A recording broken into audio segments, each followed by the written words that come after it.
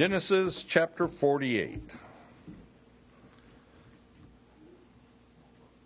I'd normally give you a background before I get into reading the word, but we're going to read the whole chapter right off the bat here. Genesis chapter 48. Now it came to pass after these things that Joseph was told, "Indeed, your father is sick." And he took with him his two sons, Manasseh and Ephraim. And Jacob was told, "Look, your son Joseph is coming to you." And Israel strengthened himself and sat up on his bed. Then Jacob said to Joseph, "God Almighty appeared to me at Luz in the land of Canaan and blessed me, and said to me, Behold, I will make you fruitful and multiply you. I will make you a multitude of people and give this land to your descendants after you as an everlasting possession. And now your two sons, Ephraim and Manasseh, who were born to you in the land of Egypt, before I came to you in Egypt, they are mine. As Reuben and Simeon, they shall be mine. Your offspring whom you beget after them shall be yours. They will be called by the name of their brothers in their inheritance. But as for me, when I come from Padan, Rachel died beside me in the land of Canaan on the way when there was but a little distance to go to Ephrath. And I buried her there on the way to Ephrath, that is, Bethlehem. Then Israel saw Joseph's two sons and said, Who are these? Joseph said to his father, They are my sons, whom God has given me in this place. And he said, Please bring them to me, and I will bless them. Now the eyes of Israel were dim with age, so that he could not see. Then Joseph brought them near him, and he kissed them and embraced them. And Israel said to Joseph, I had not thought to see your face, but in fact God has also shown me your offspring. So Joseph brought them from beside his knees, and he bowed down with his face to the earth. And Joseph took them both, Ephraim with his right hand towards Israel's left hand, and Manasseh with his left hand toward Israel's right hand, and brought them near him. Then Israel stretched out his right hand and laid it on Ephraim's head, who was the younger, and his left hand on Manasseh's head, guiding his hands knowingly, for Manasseh was the firstborn. And he blessed Joseph and said, God before whom my fathers Abraham and Isaac walked, the God who has fed me all the days of my life to this day, the angel who has redeemed me from all evil, bless the lads. Let my name be named upon them, and the name of my fathers Abraham and Isaac, and let them grow into a multitude in the midst of the earth. Now when Joseph saw that his father had laid his right hand on the head of Ephraim, it displeased him, so he took hold of his father's hand to remove it from Ephraim's head to Manasseh's head. And Joseph said to his father, Not so, my father, for this one is the firstborn. Put your right hand on his head. But his father refused and said, I know, my son, I know. And he also shall become a people, and he also shall be great. But truly the younger brother shall be greater than he, and the descendant shall become a multitude of nations. So he blessed them that day, saying, By you Israel will bless, saying, May God make you as Ephraim and as Manasseh. And thus he set Ephraim before Manasseh. Then Israel said to Joseph, Behold, I am dying, but God will be with you and bring you back to the land of your fathers. Moreover, I have given to you one portion above your brothers, which I took from the hand of the Amorite with my sword and my bow. We have here Jacob, the patriarch. He's near death. He calls for his son Joseph, happens to be the governor of Egypt, and Jacob desires to bless his sons. Joseph comes to his father, and he brings his sons, Ephraim and Manasseh. And Jacob proclaims before all of his sons, for this is a family gathering now, Ephraim, Manasseh, they are mine. In the same manner that Reuben and Simeon are mine. And any additional sons, Joseph, that you may have, they will be yours. to bless and to give an inheritance to. But Ephraim and Manasseh, they are mine, therefore I will bless them. Now, being a grandparent, I'm all for bypassing children and going straight to grandkids. And therefore, I'm in agreement with what Jacob is doing here. Ephraim and Manasseh, they're mine. Get out of the way, Joseph. Today, we do not give the first son's blessing like they did then, a double portion or a portion that's above, like they did in the early Jewish society. But Jacob, Jacob is known for seeking the birthright. You remember Jacob, how he sought the birthright over his brother Esau. Blessings and the birthright were very important to Jacob, and they've been that way his entire life. And even as he dies, it's important for Jacob to bless. He's an old man, and he has blessed a lot of people in his life. He even blessed Pharaoh, the king of Egypt. And Pharaoh allowed it. Now he will give Joseph his firstborn of Rachel, that is, not of Leah, but of Rachel, and he will give him a double portion, a double blessing. He will also bless Joseph's 2 sons, giving them equal status as if they were his own sons. And this is a big deal because later on you will read that the land is divided and Ephraim and Manasseh, they get their portions. And Jacob, he's near death and he will not tolerate any discussion contrary to the way he chooses to bless, even the blessings on his grandsons. Out of respect, Joseph allows Jacob to give the greater blessing to Ephraim over Manasseh. Unusual in that society. In verse 12, Joseph, he's governor of Egypt, and he bows down before Jacob, honoring his father, respecting his dad in what we would say is a fitting way. Now, as we've studied previously, the Egyptians had no respect whatsoever for shepherds. But this is Joseph's father, the governor of Egypt, and he shows his father, a shepherd, great respect. You may recall in Joseph's dreams, he saw his mom, his dad, and all his brothers bowing down before him. But now, Joseph bows before the shepherd, his dad, his father. Joseph, he's a man of character. He has not allowed his position as governor to interfere with being a courteous and obedient son. And isn't that refreshing? So many people in today's world want you to know what position they hold and the power of that position. But Joseph bows before his father, Jacob.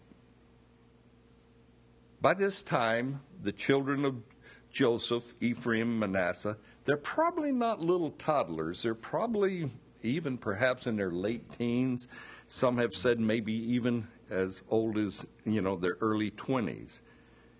Because Joseph, he's been married for 30 years by now, and he's 56 years old at the time of this blessing. And we hear Jacob pronounce his blessing and his prayer upon Joseph. Verses 15 and 16 there.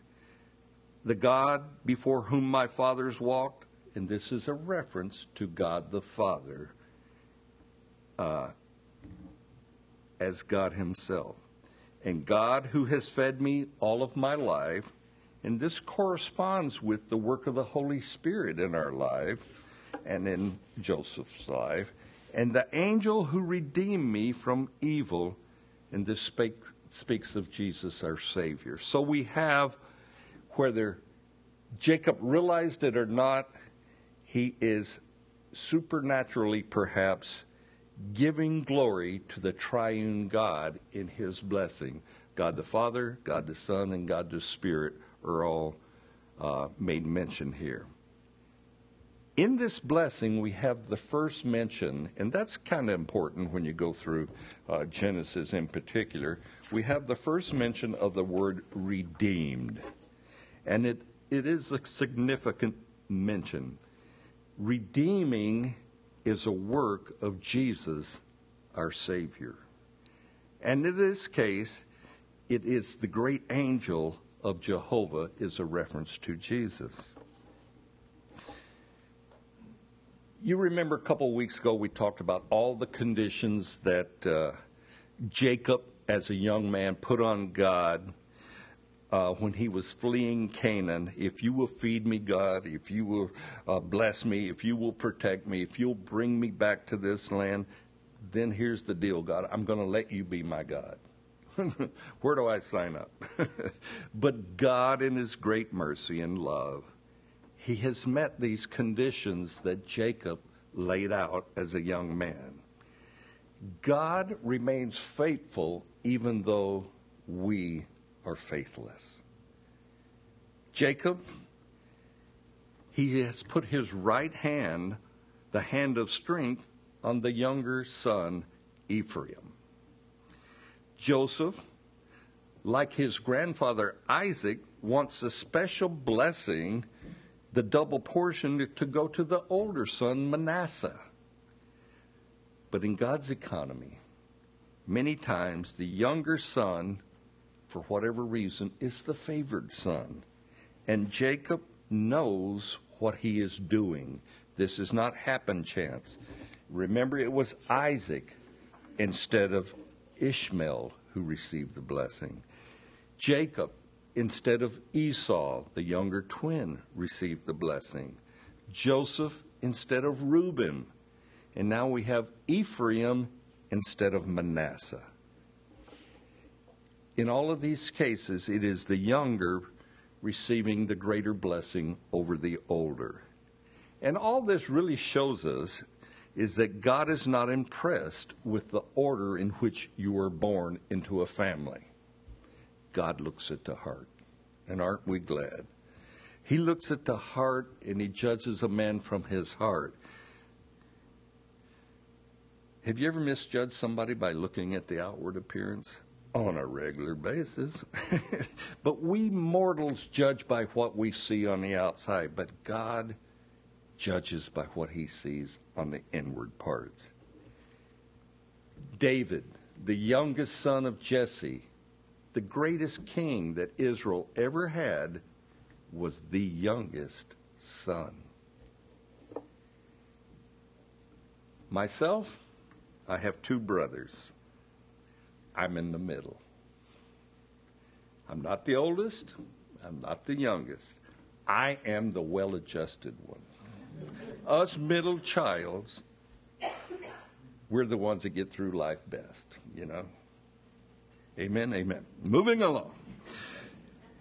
But what a great blessing to have from our Lord and Savior that Jesus is not a respecter of persons. I'm so glad of that. I find it interesting that Jesus refers to himself as a shepherd. Jacob, who is looked down upon, and his sons are looked down upon because they are shepherds, and all of his sons are shepherds except for Joseph, who's governor of Egypt. And they take on this role of being disgusting to the Egyptians because they're in Goshen now. But shepherds throughout Scripture are referred to as caring and loving overseers. In John 10:11, the Gospel of John, Jesus proclaims, I am the good shepherd. So let me get you to turn over to the Gospel of John, chapter 10, and I want to read a few verses for you. John 10, verses 7 through 18.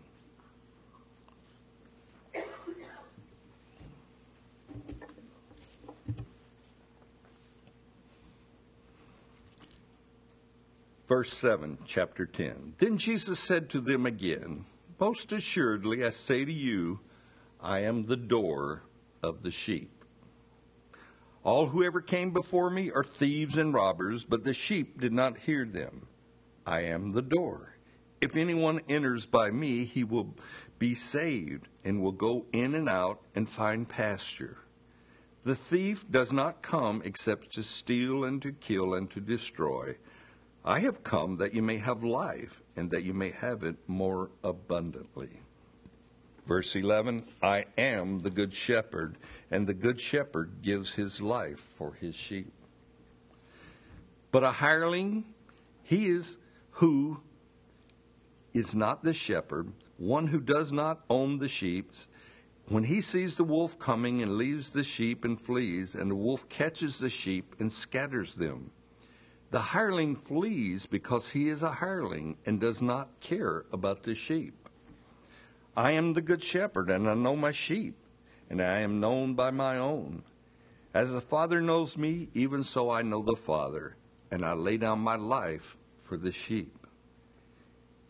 And other sheep I have which are not of this fold, speaking of future generations, them also I must bring, and they will hear my voice, and there will be one flock and one shepherd. Therefore my Father loves me, because I lay down my life, that I may take it again. No one takes it from me, but I lay it down of myself. I have power to lay it down, and I have power to take it again.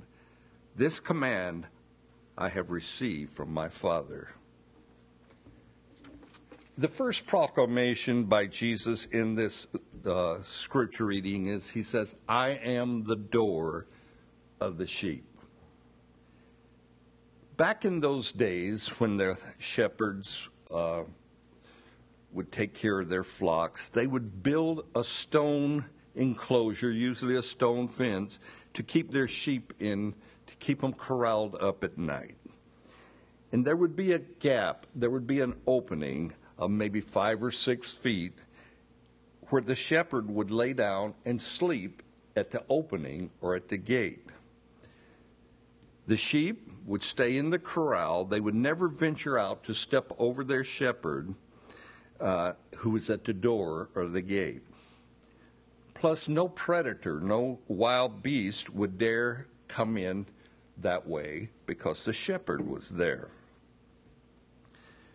Many times these shepherds would actually share these enclosures. They would share the fenced-in areas, and there would be a combining of flocks there. And you might want to look back at verse 4, but come morning, when the shepherd wanted to take his sheep out to graze them and so forth, the shepherd would go out and he would call his sheep to him. And only the sheep of that shepherd would go out because they recognized their shepherd's voice, and they would follow their shepherd. Now, Lori and I have a little farm, and we have a few cows. And I can go out on my back porch, and my cows will start bellowing. They want me to come and feed them. And they have me trained well, because I go out and I feed them. But back to Jesus' reference of him being the door. He is the door. He is the gate. He is the way of a safe place, a safe haven for his sheep.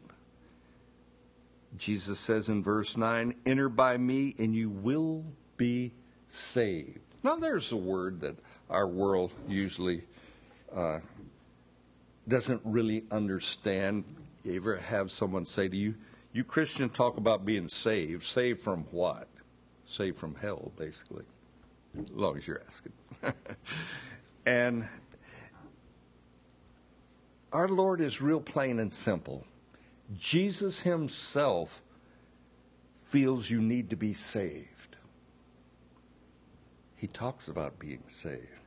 And how salvation, he says, it only comes through me. Herein lies what every person on earth must decide. I don't care who you are. I don't care how you were raised. It doesn't matter what religion you go by. It doesn't matter what denomination you belong to. Jesus openly proclaims that salvation is only through him. And now this rubs a lot of ecumenical people the wrong way. They view this as very narrow. I'm just grateful there is a way of salvation. But when I'm talking to a person that I think is really perhaps a skeptic, and I will ask them, what is your opinion of heaven or eternal life? And ask somebody that, you will get a variety of answers. You may want to question about what do you think of being saved? And that term conjures up all kinds of images for a lot of people. And I have a question that is direct and simple. And I simply ask that person that I consider a skeptic, and I'm trying to explain something to him, is Jesus who he said he is? And you wait for them to answer. Don't rush it. Let them answer that.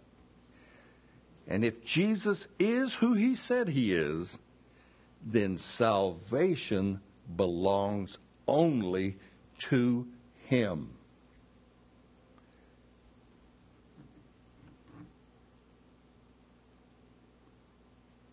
Jesus proclaims this as the only Son of God that makes this claim. Back to the crucial question of salvation. And I will say this. I say, you got to confess that Jesus is either a liar or he is who he said he is. And you have to decide. Our Lord Jesus tells us he is the good shepherd, and he has given his life for his sheep, or you and I.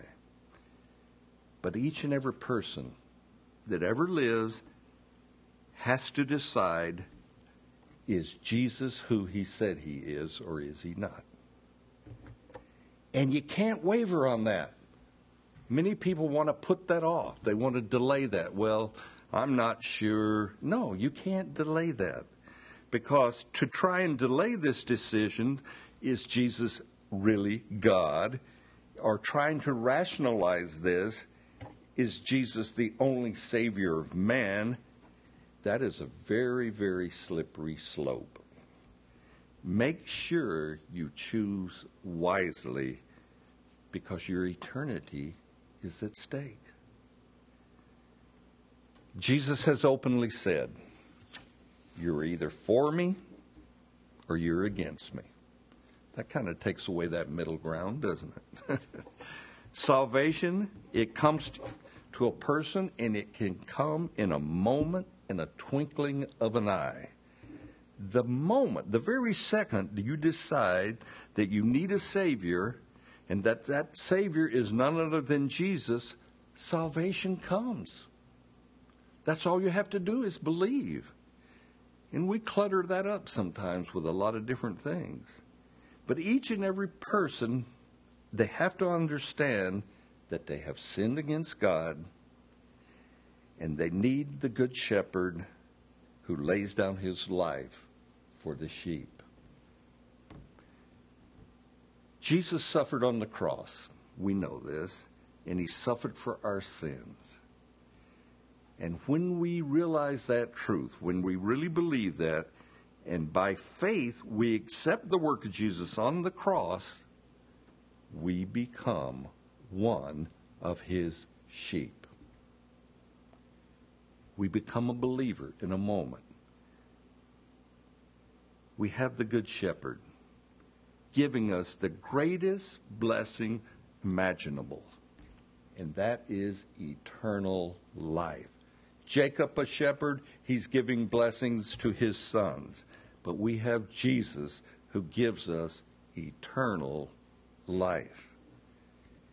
But to have eternal life, you must receive it. God will not force himself on you. So what I'm going to do, I'm going to have you stand first, so everybody up. And I want to lead you in what I call a sinner's prayer. Saved or unsaved, I want you to repeat after me. So you might encourage the person next to you to repeat this prayer. But we're going to pray the sinner's prayer together, okay?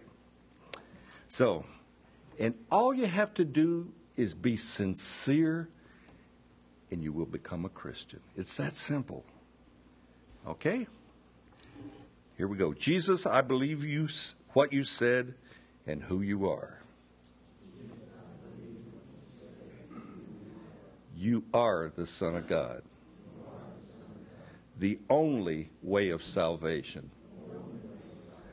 I confess my sins and ask you to forgive me. I thank you for dying on the cross for my sins. Now I give my life over to you. Use me for your purposes and your kingdom.